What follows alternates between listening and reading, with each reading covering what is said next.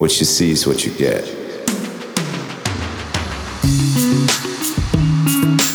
Hello, my name is Pastor Chris Miller, and I am your host on the PC Speaking Podcast, where we are equipping Christians for life. Hello, and welcome back to the PC Speaking Podcast. I am so grateful that you are taking the time to tune in.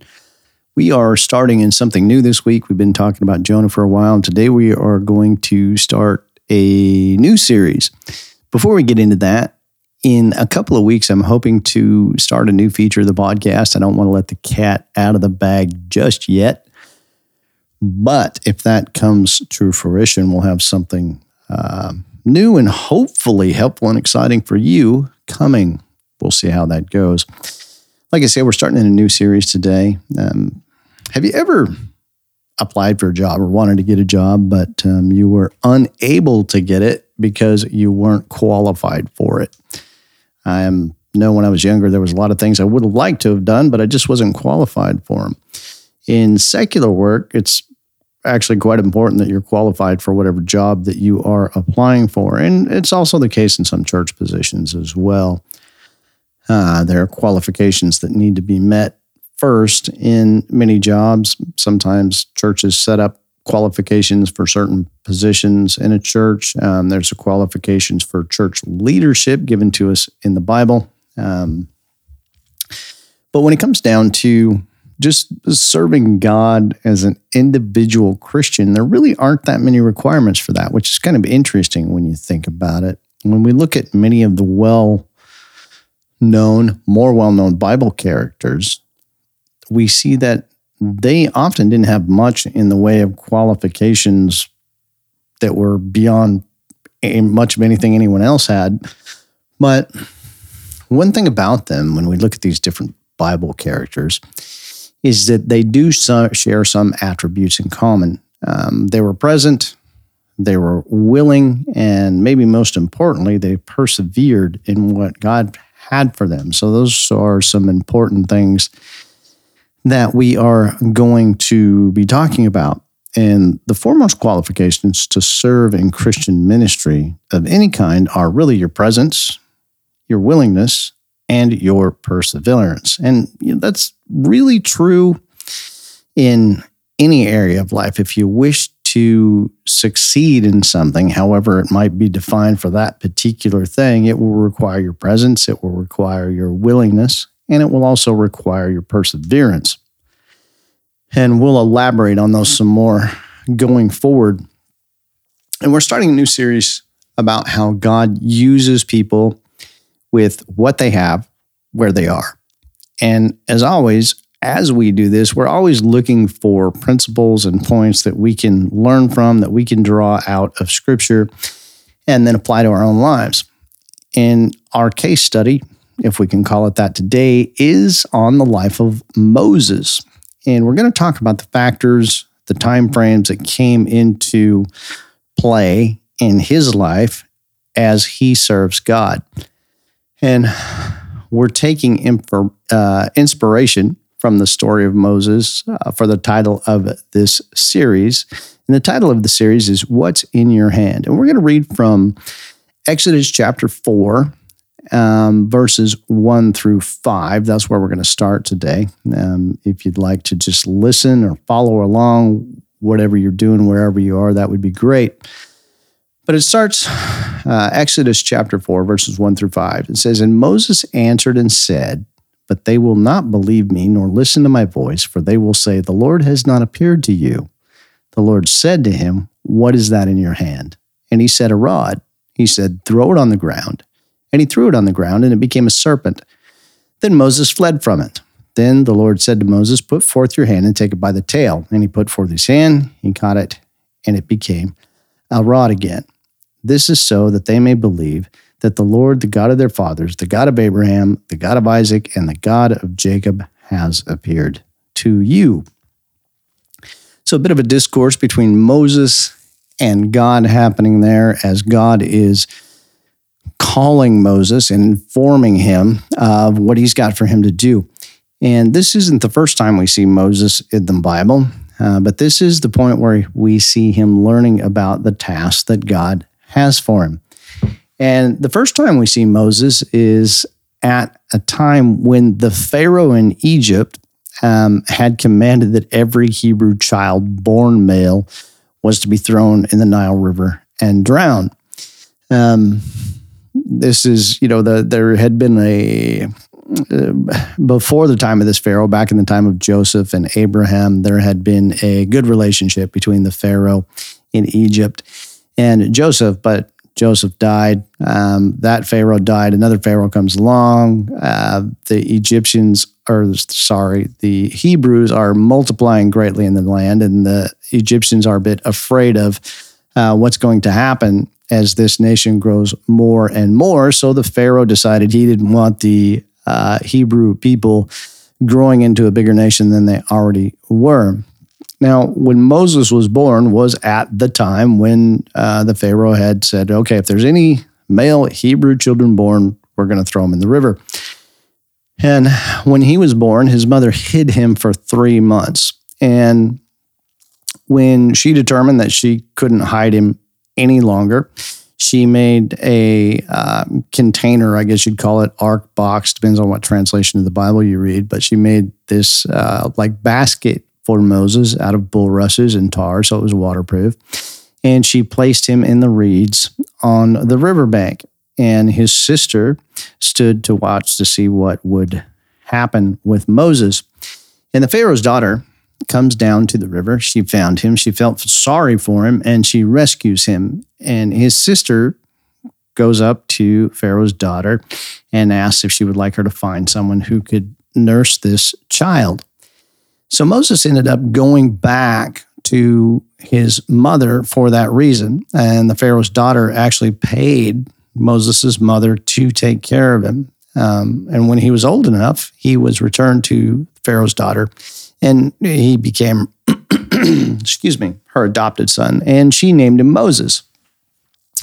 And at this point, as we read through the Bible, we jump from here to, then we see Moses a little later as an adult, but there's something I want to make note of. In the book of Exodus, when we read this particular part of the story of the life of Moses, we go from Moses being returned to Pharaoh's daughter, and then in the next verse, Moses is a grown man. And I think, so there's a large gap of time where Moses was growing up and we don't see him. The time between when Moses left his mother and when we see him again is 40 years. So there's a large time gap happening here. And something to understand about this large time gap is that this is a time of preparation for Moses. We don't really know exactly what happened with Moses, but it seems reasonable that he would have been educated. He would have learned language. He would have learned culture. He would have learned how to navigate the higher echelons of Egyptian society because he was in a way, he was a grandson of the Pharaoh himself. Now, to be upfront, the Bible doesn't talk about exactly what happened during this time, but I believe it's reasonable to think about that and to consider it. And here's one of the reasons I bring that up. It's because what goes on at that time is preparing Moses for the future. It's important. And we all have a part of our lives that is unknown to people around us. Many of us have a history that we're not necessarily proud of. We have things in our life, in our past, that we probably would rather maybe people in our current life don't necessarily know about. But Moses, he wants to leave his past, which is interesting because his past wouldn't necessarily be a bad place to be, but he wants to leave his past and he wants to help the Hebrew people. And something to understand about your past, even if it's not a good past, is that it can serve as an asset today if you gain wisdom from it and apply that knowledge well. And in that sense, a negative past can actually be a valuable asset today if you're willing to learn from it. Moses, he wants to identify with his own people, his own culture, And Hebrews chapter 11 talks about that. But his past and the understanding that comes with it will be an important asset when he returns to Egypt to approach the Pharaoh. His upbringing was part of his preparation. So our past can be a valuable thing, even if it's not a great past. Your past, even if it's negative, is an important part of who you are today, and God can use that. And it's important to understand that and realize that. And the next time we see Moses, he sees an Egyptian beating a Hebrew. If you know the story, I'd encourage you to read it if you haven't read it in the book of Exodus. And when Moses sees this Egyptian beating a Hebrew, he kills the Egyptian and then he buries him in the sand. And he thought that he had done so secretly. He obviously didn't want anybody knowing that he murdered this Egyptian. And the next day, he sees a couple of Hebrews fighting with each other. And he says, "Why are you guys fighting?" And one of them says, "Who made you the judge of us? Are you going to kill me like you killed the Egyptian?" And that's going to set off alarm bells in Moses' head. And he thought he had hidden what he'd done when he murdered the Egyptian. But he understands that if these guys know what he did, then it won't be long before Pharaoh finds out what he did. And the Pharaoh did find out that Moses had killed the Egyptian, and he is going to seek to kill Moses as a penalty for that. And because Moses fears for his life, rightly so, he runs away to the land of Midian. And as we take stock of what just happened there, Moses wanted to help his people. He wanted to help his fellow Hebrews, his ancestral people. He'd been raised as an Egyptian, but he is a Hebrew, and he wants to identify with those people. Again, that's talked about in Hebrews chapter 11. And we see that desire that he wants to do that when he murders the Egyptian. He wants to help the Hebrews. And the desire is good, but he exercises it in a way that God didn't intend for him to do so. And when he did that, it didn't go well. And when we have a desire for something or to do something, we need to be patient and careful in making sure we exercise that desire within the context God intends for us to exercise that desire. Because if we don't, we'll cause ourselves and the people around us a lot of grief and a lot of problems. So Moses, he murders the Egyptian. He gets scared. He runs to Midian. And so his first attempt to help the Hebrew people didn't go very well. He had a good desire to help, but he exercised it poorly. When Moses runs away to Midian, he spends 40 years in the desert herding sheep and goats, which is similar to what he'll be doing when he's leading the Israelites in the wilderness. But at the end of his time in Midian, Moses is now 80 years old.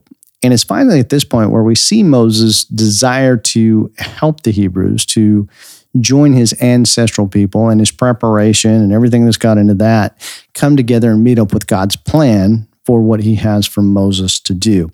God begins to make things clear to Moses. So the next element we see in Moses' journey in carrying out the plan God has for him is a time of realization, a time where God finally clarifies what he has in store for him.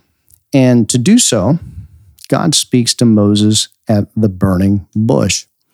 And one of the things that happens is that the Bible tells us that when Moses sees the bush, obviously he's going to be curious about it. But it says that he turns aside. Moses was curious about the bush and why it didn't burn. And he turned aside to see what was going on with it. And it's when Moses changed direction and turned aside from what he was doing that God gave him direction. And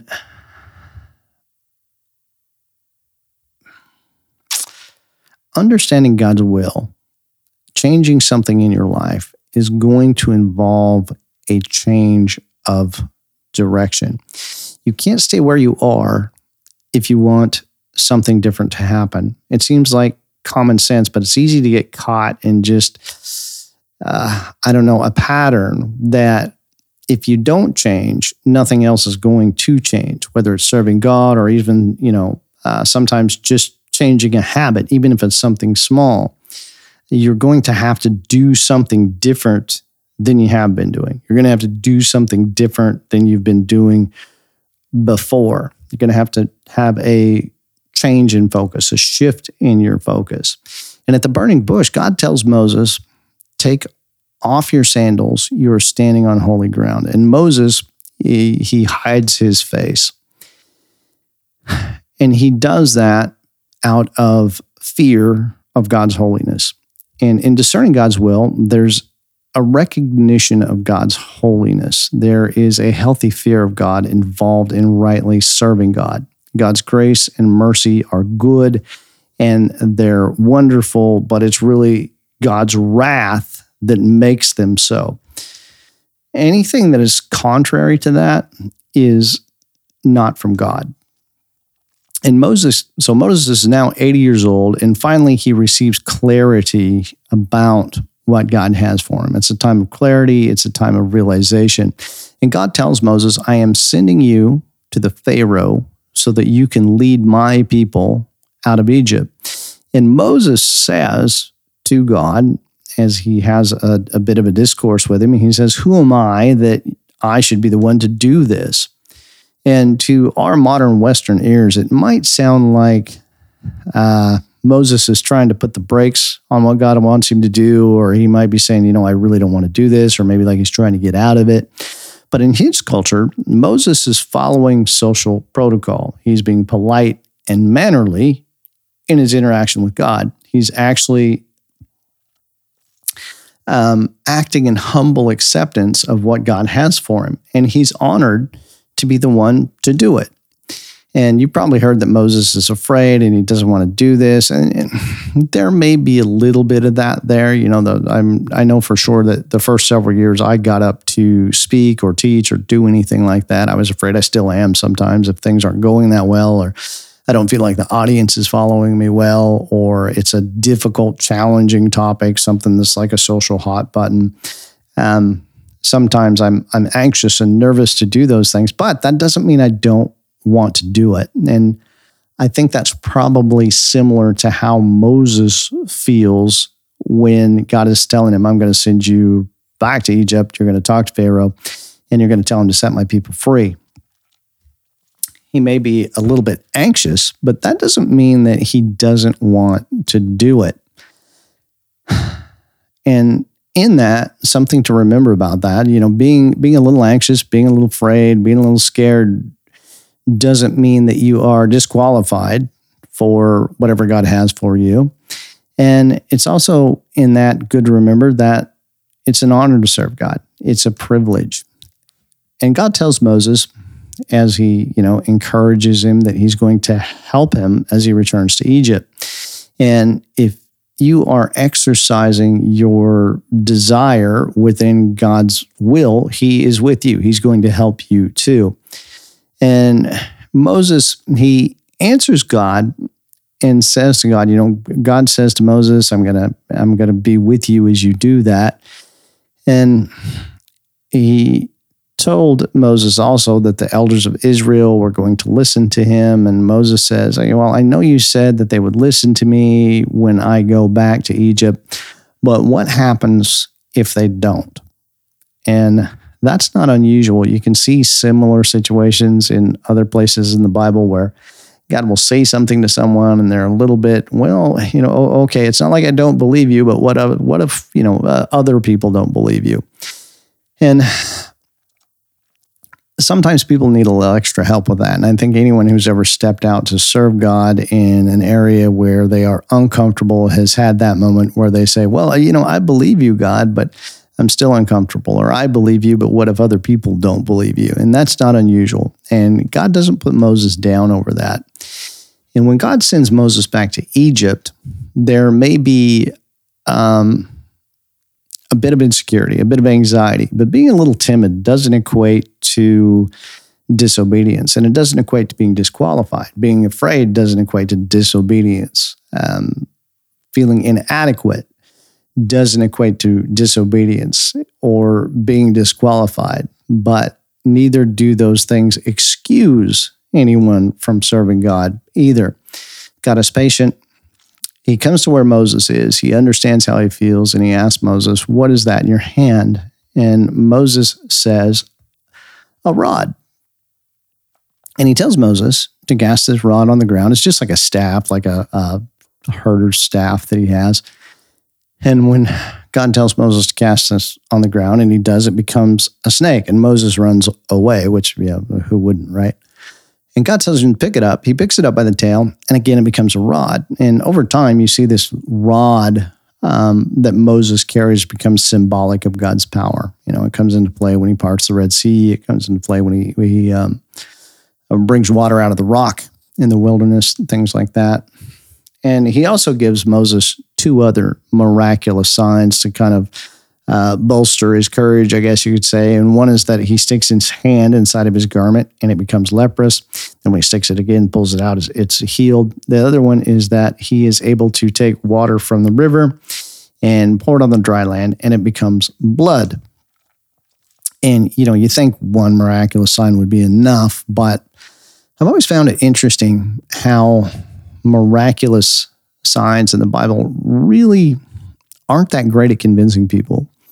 They didn't really convince Pharaoh. You think they would be. You see that in the New Testament as well. Jesus performed all kinds of miracles, but people still denied who he was.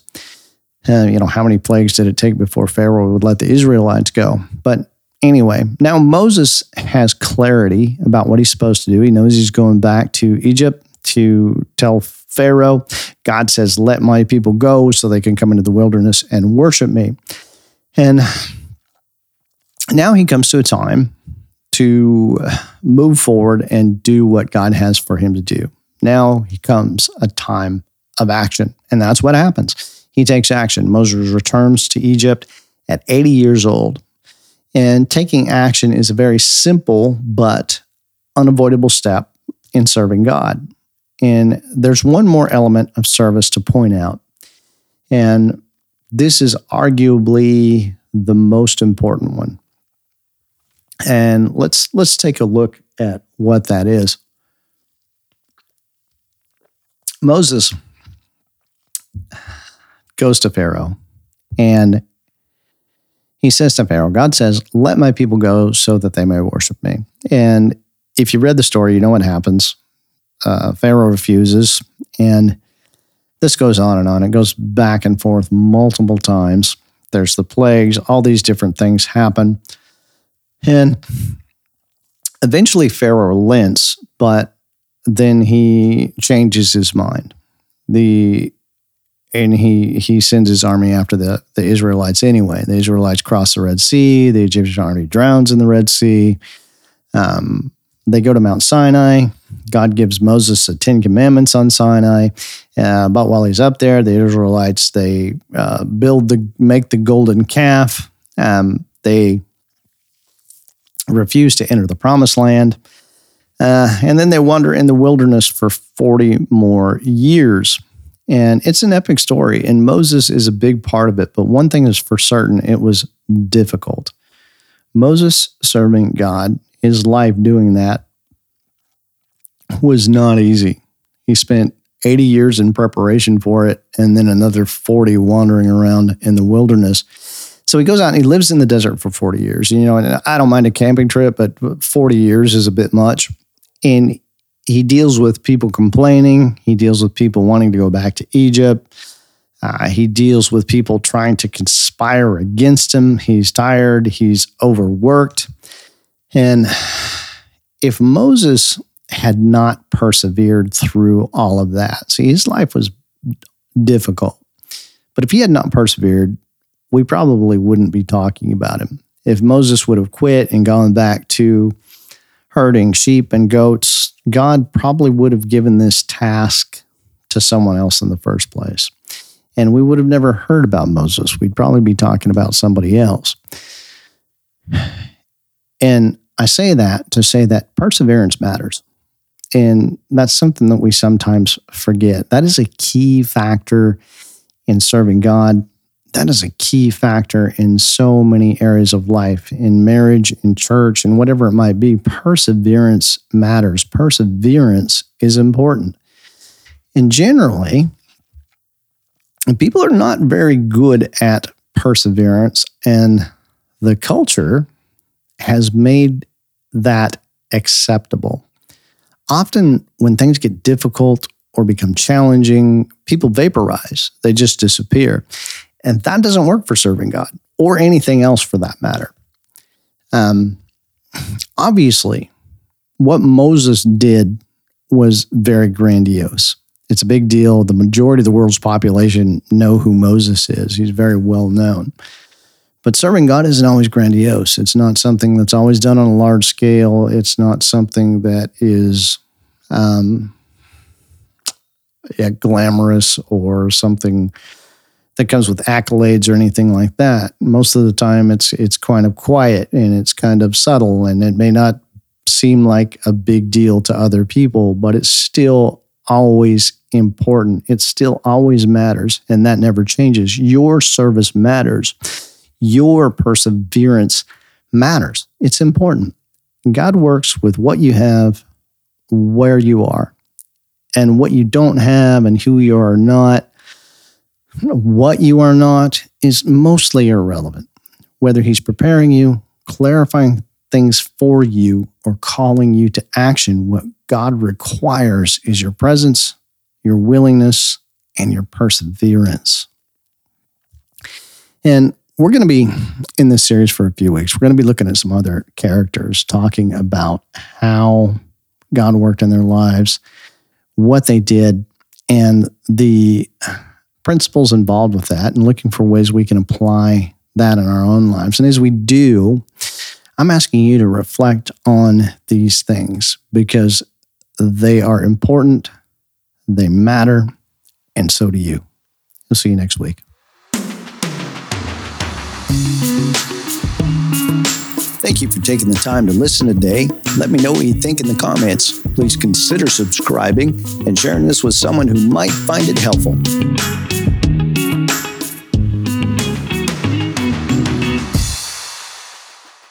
Oh, that's good.